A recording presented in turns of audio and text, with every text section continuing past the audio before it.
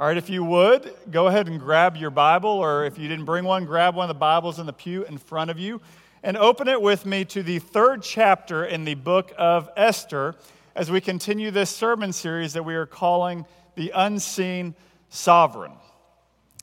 Now, if you're a guest with us this morning and you don't know where Esther is, I just encourage you to kind of go toward the middle of your Bible. It's right before Job, Psalms, and Proverbs. So it's in the Old Testament, and then the chapter number, or the larger numbers, that's what you're going to be looking for, the 3rd chapter. Now, the reason we are calling this sermon series The Unseen Sovereign is that Esther is a very unique book in the Bible, and that the name of God is never mentioned throughout the entire book. As we've talked about and seen the last couple of weeks, there are no major displays of God's power. There's no dramatic miracles. We don't even hear God speak to his people once throughout the whole book. And yet, here at First SF, we have become convinced that 2 Timothy chapter 3, verse 16 is true, where it says this, that every word of Scripture is breathed out by God and is profitable for our teaching, for our reproof, for our correction, and for our training in righteousness, so that we as a church may be complete and equipped for every good work. What that means is we need to be trained by this book, and one of the reasons that I think we need this so much is that oftentimes our days on this earth look a lot like Esther's life. Most of the time in life, while we may know that God has a plan that he is working, it doesn't always seem like our tragedies and our hard days and our sins and our mistakes and our good days and our successes, we don't see how all those can fit into his big plan.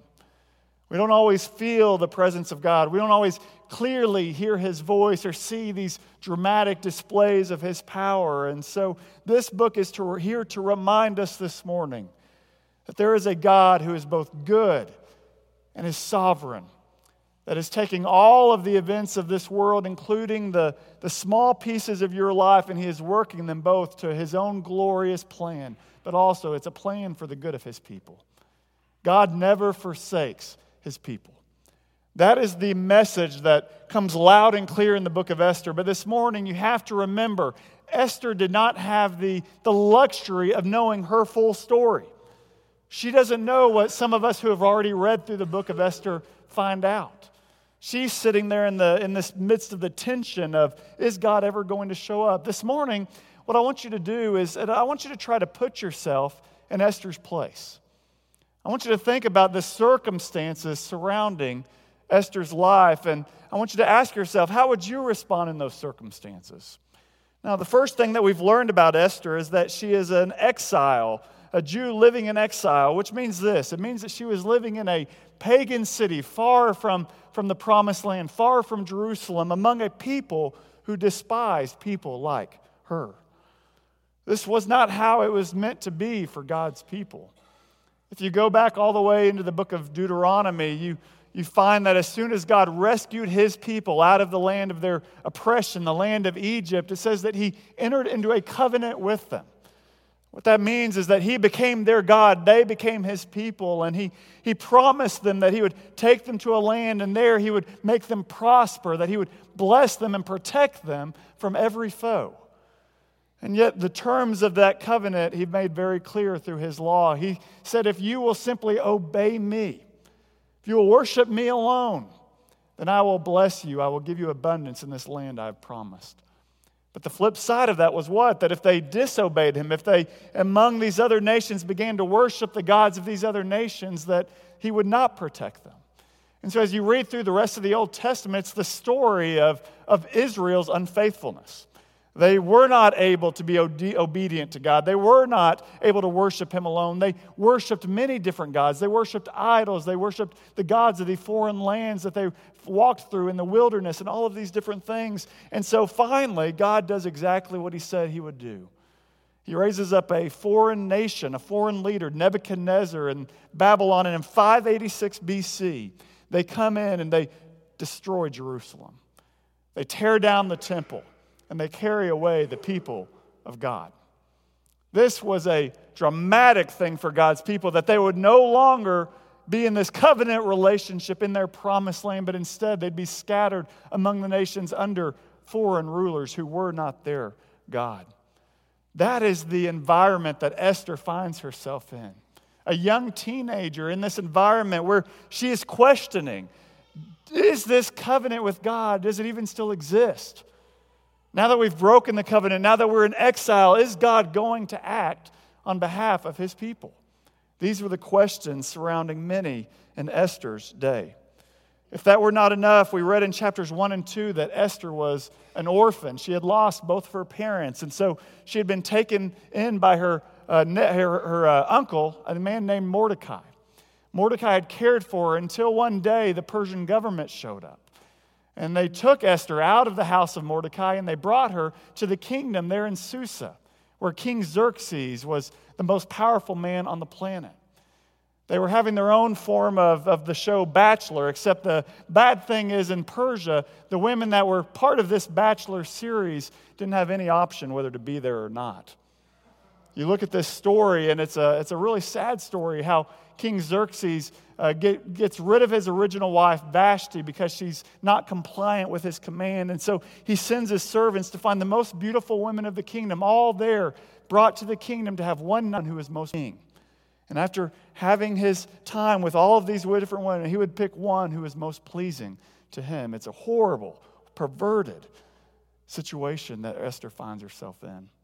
Well, Esther complies. She goes along with this process. She hides her identity. She doesn't tell anybody that she's part of the people of God, and instead just kind of goes along with the plan. She has her night with the king, and of course, he chooses her. He finds her to be the most beautiful, the most compliant, and he makes Esther the queen of Persia. That's where we ended last week in chapter 2. Now, as you move into chapter 3, you wonder, maybe this is a time where things are going to begin to look up for Esther and God's people. She's now the queen. Maybe that's going to be a good thing for God's people. Well, unfortunately, if it looks like God was missing from all of that, it looks like he's even missing more in chapter 3. And so let's read it together. It's the word of God that we're going to read. Chapter 3, starting in verse 1.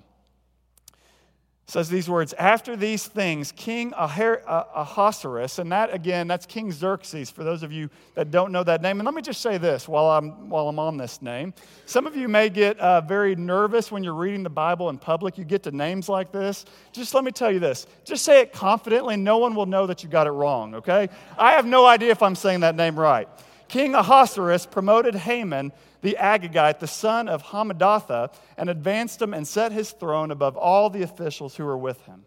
And all the king's servants who were at the king's gate bowed down and paid homage to Haman, for the king had so commanded concerning him. But Mordecai, again, that's Esther's uncle, did not bow down or pay homage. Then the king's servants who were at the king's gate said to Mordecai, why do you transgress the king's command? And when they spoke to him day after day and he would not listen to them, they told Haman in order to see whether Mordecai's words would stand, for he had told them that he was a Jew. And when Haman saw that Mordecai did not bow down or pay homage to him, Haman was filled with fury, but he disdained to lay hands on Mordecai alone. So as they made known to him the people of Mordecai, Haman sought to destroy all the Jews, the people of Mordecai, throughout the whole kingdom of Ahasuerus. Now, when you read this story, we're going to stop there for a moment. You would be right to think, what is happening here? I mean, what in the world is going on? There are a number of questions that should come up as you read this text. Number one, what does Mordecai have against Haman? To bow down to a Shadrach, Meshach in that culture was not an act of worship. When you read this, it's not like Shadrach, Meshach, and Abednego who refused to bow down to the golden idol of Nebuchadnezzar. That's not what's happening here. In this culture, to bow down was a simple act of respect, much like you find in Asian cultures today. It wasn't an act of worship. So you wonder, why would he refuse to simply bow down to Haman when everybody around him was willing to bow down? It seems like a weird place for him to say, you know what, I'm going to stand my ground here. He just allowed his niece to be taken and to the Persian government and did nothing. But now he says, this is where I stand. It's very odd. But then you get to Haman, and you look at Haman and you wonder, why would this man who is hurt, his pride was hurt by one individual, Mordecai, why would he turn that and say, you know what? I think I'm going to commit genocide of an entire people group. None of these things seem to make sense. When you're reading the Bible, it's very important that you pay attention in these stories to how a person is introduced. When a person is introduced, it will often tell you something that sometimes we may not see on the first time through. And so when you look at Haman, how is he introduced in that text? He's Haman the what? The Agagite. Now that may mean nothing to you, but here's the thing. If you were Jewish and you were in this culture and you heard that word, the Agagite, you would have automatically heard enemy. The reason for that is this. Agag was the king of the people known as the Amalekites, who had the very bold distinction of being the very first people group to try to destroy, to try to annihilate the people of Israel. You read about this all the way back in Exodus 17. Right after the people have been through the Red Sea, they're the people of God, they're going out. Right after that happens in chapter 17, it says the Amalekites rose up and they tried to destroy the people of God. They tried to get them off the face of the planet.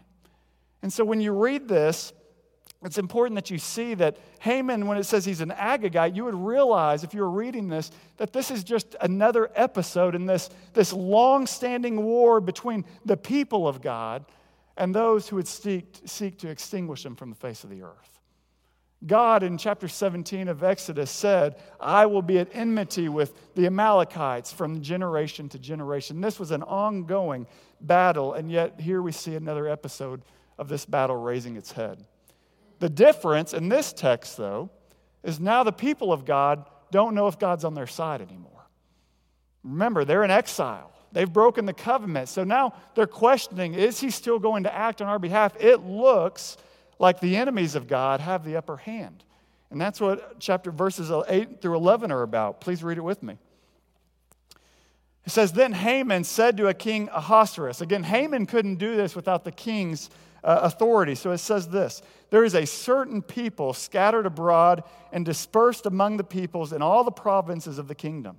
Their laws are different from those of every other people. He's talking about the scriptures. And they do not keep the king's laws, so that it is not to the king's profit to tolerate them. If it please the king, let it be decreed that they be destroyed. I will pay 10,000 talents of silver into the hands of those who have charge of the king's business, that they may put it into the king's treasuries. So the king took a signet ring in his hand, and he gave it to Haman the Agagite, the son of Hammedatha, the enemy of the Jews.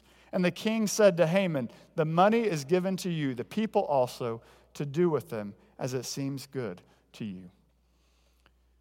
Now, this is a very scary moment for God's people.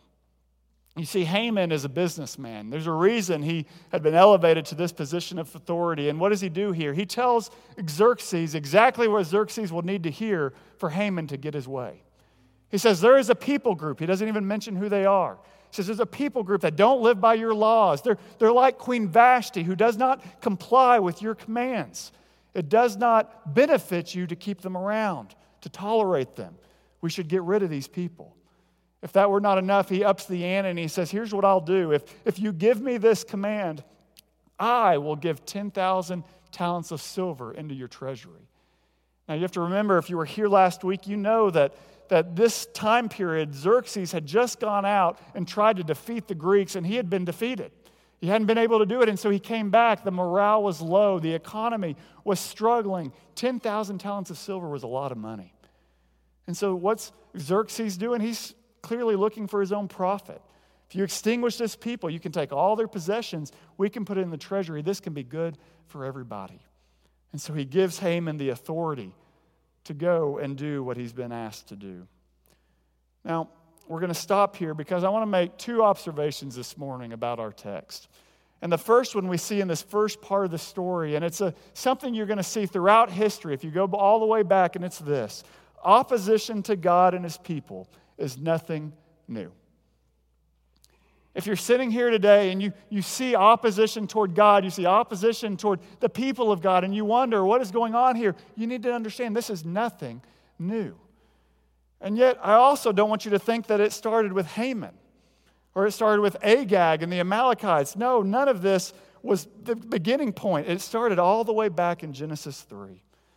as Satan was there in the Garden of Eden convincing Adam and Eve that God could not be trusted. Convincing them that they would be a better king of their lives than the God who created them. From the very beginning, there has been one who has opposed God and the people of God. And what's been the result? Well, of course, Adam and Eve believed the lie and they rebel against God, and now we have a very sinful, broken world. We're all impacted by the remnants of that decision of Adam and Eve. Behind every opposition, you need to understand this. Behind every opposition is not a person or a people group. Behind every opposition is the one who has been opposition toward God from the beginning, and that is Satan himself. And for that reason, there has always been opposition toward God and his people.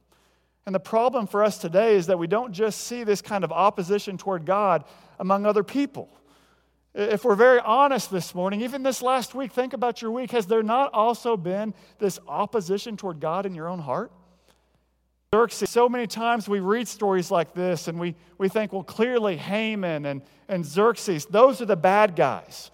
Those are the people that are anti-God, that are opposing the things of God. But I wonder this morning, have you ever, like Haman, had anger in your heart towards someone who did not give you your due? Have you ever overreacted because your pride was in some way hurt? Have you ever lived for your own glory or for your name to be known and praised? Apart from Christ, are we any different than Haman? Or take Xerxes. What did Xerxes do? Xerxes simply looked out for his own good. He looked for what profited him. He didn't care about what it meant for the other people around him. He knew that his edict would cause things, but he says, you know what? As long as it's best for me and to my own profit, I'm going to move forward. Again, apart from Christ, are we any different? A people who look out for our own profit, regardless of what God has said? The answer is no. Behind all human self-glorification, behind all human pride, behind all human self-centeredness is this satanic work of opposition toward God that seeks to destroy our very souls. When you read the scriptures, you see this. You see it with sin in the garden. You see it here in Susa with Haman and Xerxes.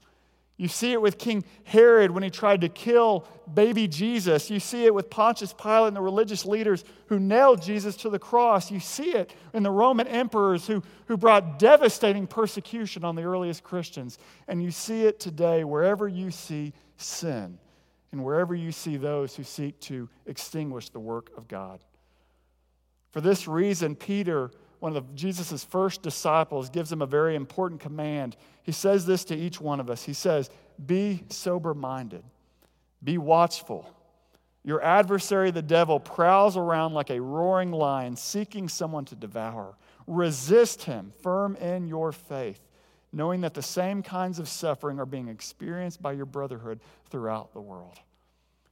He says, we as God's people, we can't just kind of sleep through life as if we are not in the midst of a battle. He says, you need to understand that the one who opposes God is at work all around you, and he's at work in your heart, and you have to resist him at every point. We have to also remember that our battle is not with people. You may look around and you may see people and nations and organizations that are trying to extinguish the people of God, that are trying to push back against the people of God. And you might say, they're our enemies. No. Against the rulers, it says in Ephesians 6:2, for we do not wrestle against flesh and blood, but against the rulers, against the authorities, against the cosmic powers over this present darkness, against the spiritual forces of evil in the heavenly places. This battle is ongoing. And so, friends, you need to understand this battle is always going to be there. The question is, how will you respond? How do you respond when you see the enemy at work as if it looks like he's going to win? Maybe it's in your own heart. Or maybe if it's in the culture around you. What do you do? How do you respond?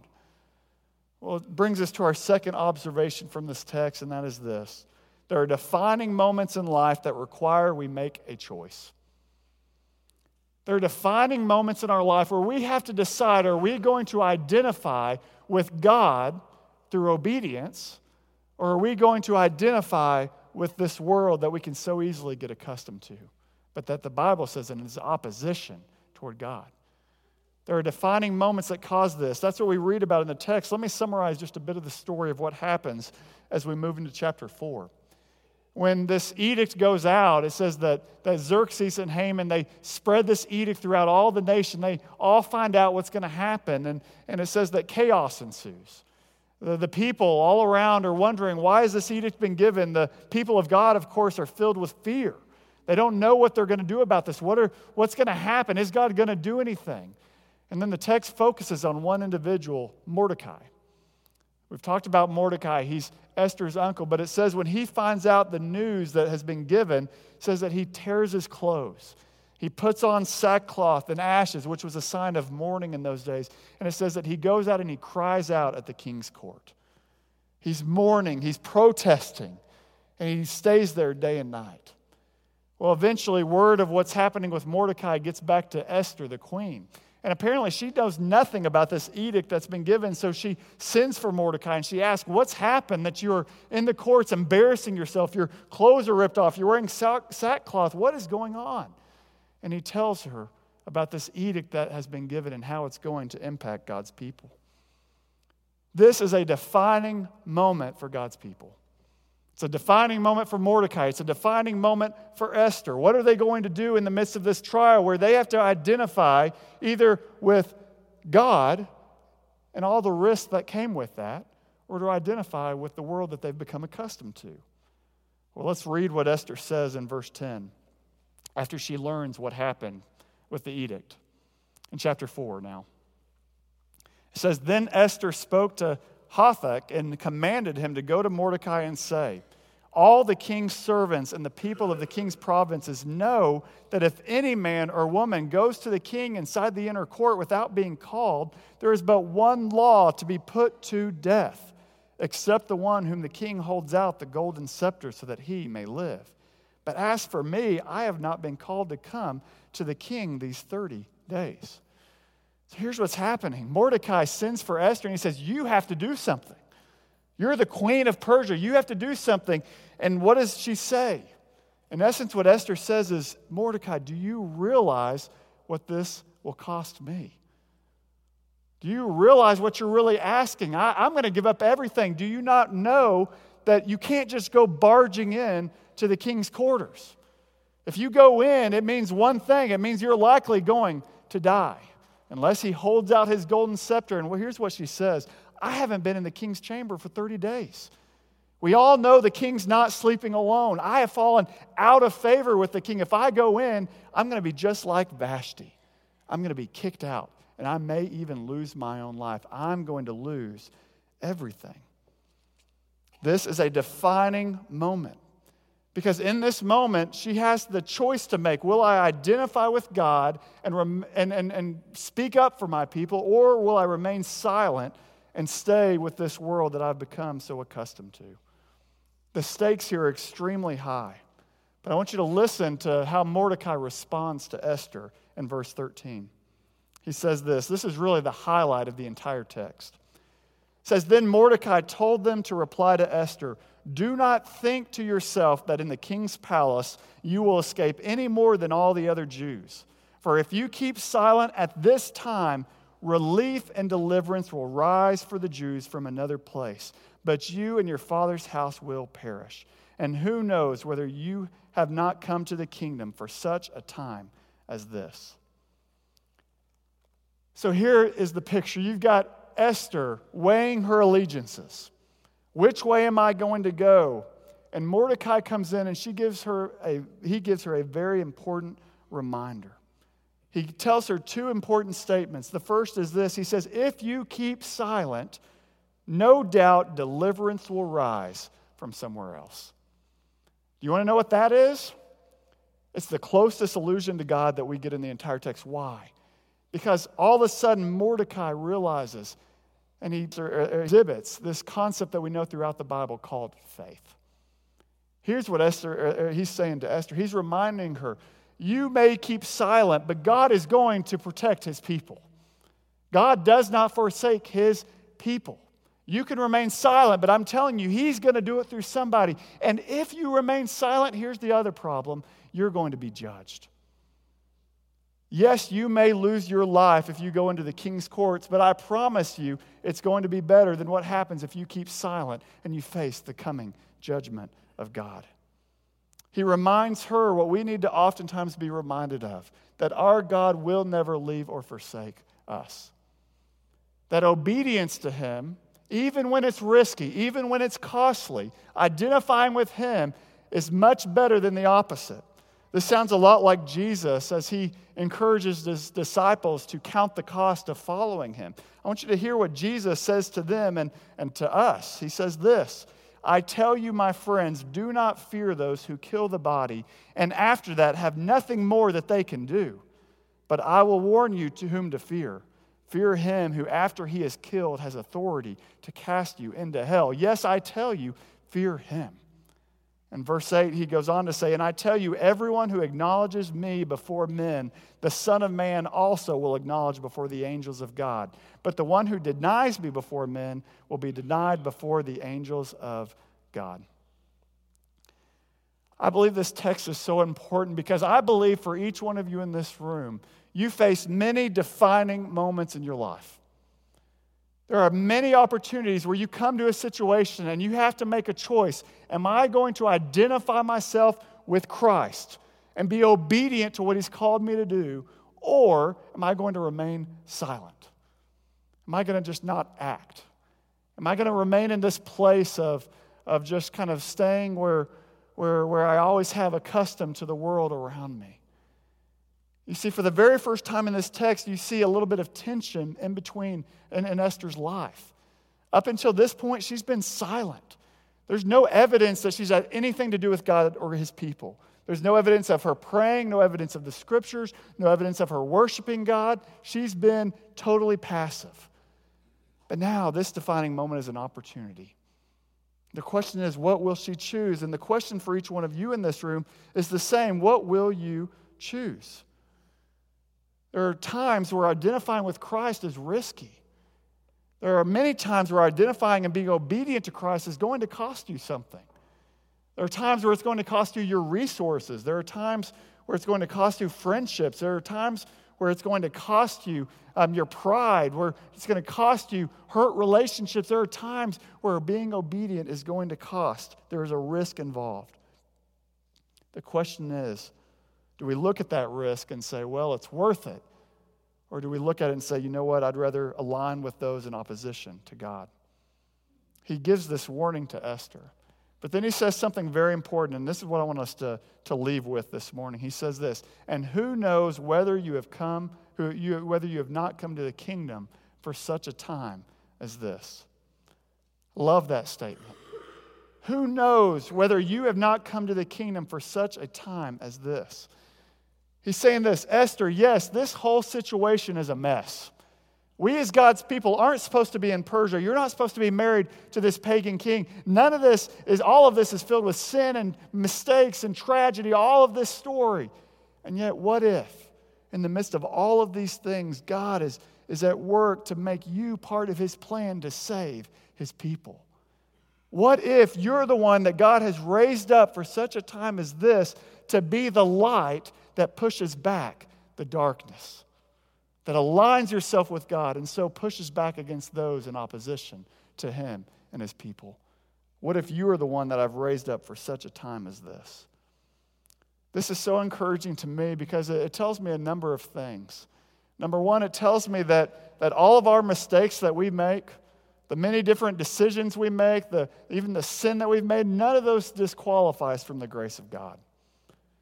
This is an incredible passage that reveals God's grace and mercy.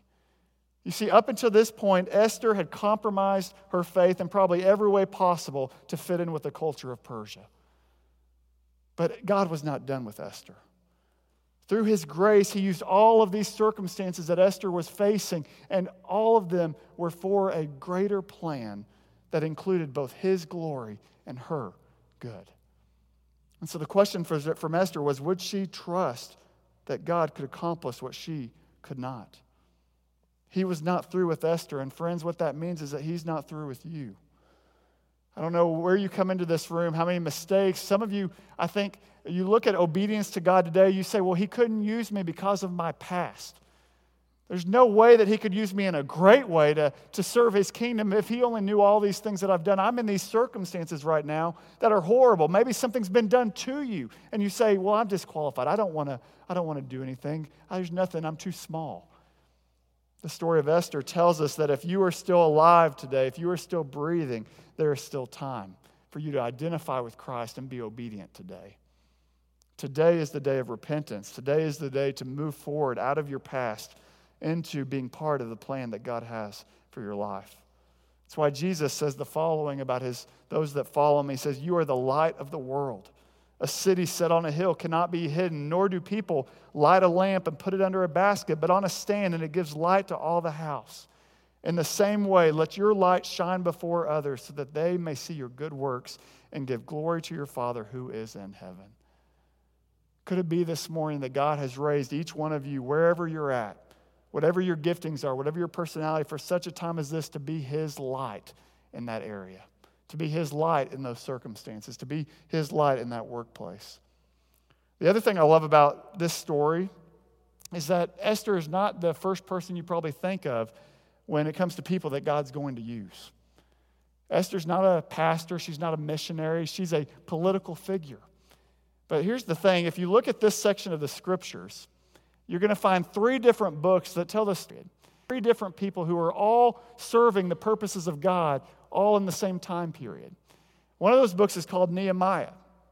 And Nehemiah was a businessman. If he were living today, he'd have an MBA. He was good at planning. He was an urban developer. And it tells the story of how God raises him up to go back to Jerusalem and to rebuild the city, to rebuild the temple, to start this process of doing all of these things. And yet he's a businessman accomplishing the will of God. A different book that you have is a guy named Ezra. And if you know anything about Ezra, you know that Ezra couldn't do any of the things that Nehemiah knew how to do. He wasn't a business leader. He wasn't a good planner. He didn't have any of that. But there's one thing that Ezra knew. He knew the scriptures. And so what does God do? God raises him up to lead the people back spiritually to himself. And then you have Esther, literally thousands of miles away from Jerusalem at the same time. And yet, where does he place her? In the political sphere. And it is her that brings political salvation to the entire nation. I want to encourage you this morning. You do not have to be a pastor for such a time as this. You don't have to be a missionary for such a time as this. You are to be God's light wherever he has placed you. The body of Christ has been given different giftings and given different capacities. He's put some in powerful positions, some in powerless positions. He's taken some of you who are teenagers, and he's taken some of you who are senior adults. He's taken some of you who are orphans, some of you with lots of money, some of you with little money, and he says, I'm going to place my light all around the world to accomplish my great plan for my glory and for your good. And so the question this morning is, could it be that God has raised you up right where you're at in the midst of your circumstances? Whether you're a business leader, or whether you're an educator, whether you're in medicine, or whether you're in politics, or whether you're in the service sector of this city, or whether you're a pastor, or whether you're a missionary for such a time as this. To be his light, to identify with Christ and be obedient to him, even when it may cost you in those environments. We all are at a defining moment this morning. I can remember one of the most defining moments of my life was the first time I heard the gospel message. That I could not earn salvation, but that Jesus had provided salvation by going to the cross in my place, taking the punishment for my sin that I deserved, and that there was nothing I could do to earn that work. He did it for me because he loved me. He had grace for me. But what was required was that I step out in faith. I take a risk. I give my life to him, and I trust in the work that he accomplished on the cross. I would imagine there are some of you in this room that are not a follower of Jesus this morning, and that defining moment, that first defining moment is when you say, I'm going to risk everything to follow Jesus. I'm going to trust in his work on the cross, that it can bring forgiveness of my sin, that I can live with him in this life and for all eternity. I can promise you this, whatever risk you take in that, whatever you give up, whatever it costs you, it is nothing as costly as saying no to Christ this morning. May you turn to him, repent of your sin, and place your trust in him. For those of you in this room that do know Christ, I would simply ask you this. Is there any point in your life, is there any area of your life where you know identifying with Christ is going to cost you, and so you've stopped being obedient? You've said, I will go this far, but not that far. It's too big of a risk. Mordecai is here to encourage you this morning. God is faithful. He will not forsake you, but you do have to identify with him. You've got to be obedient. This morning, God will raise somebody else up to inherit the blessing of your obedience if you disobey. But today, I believe God wants us to all be a people that stand up, to identify with Christ, to be obedient for such a time as this. Would you please join me in prayer?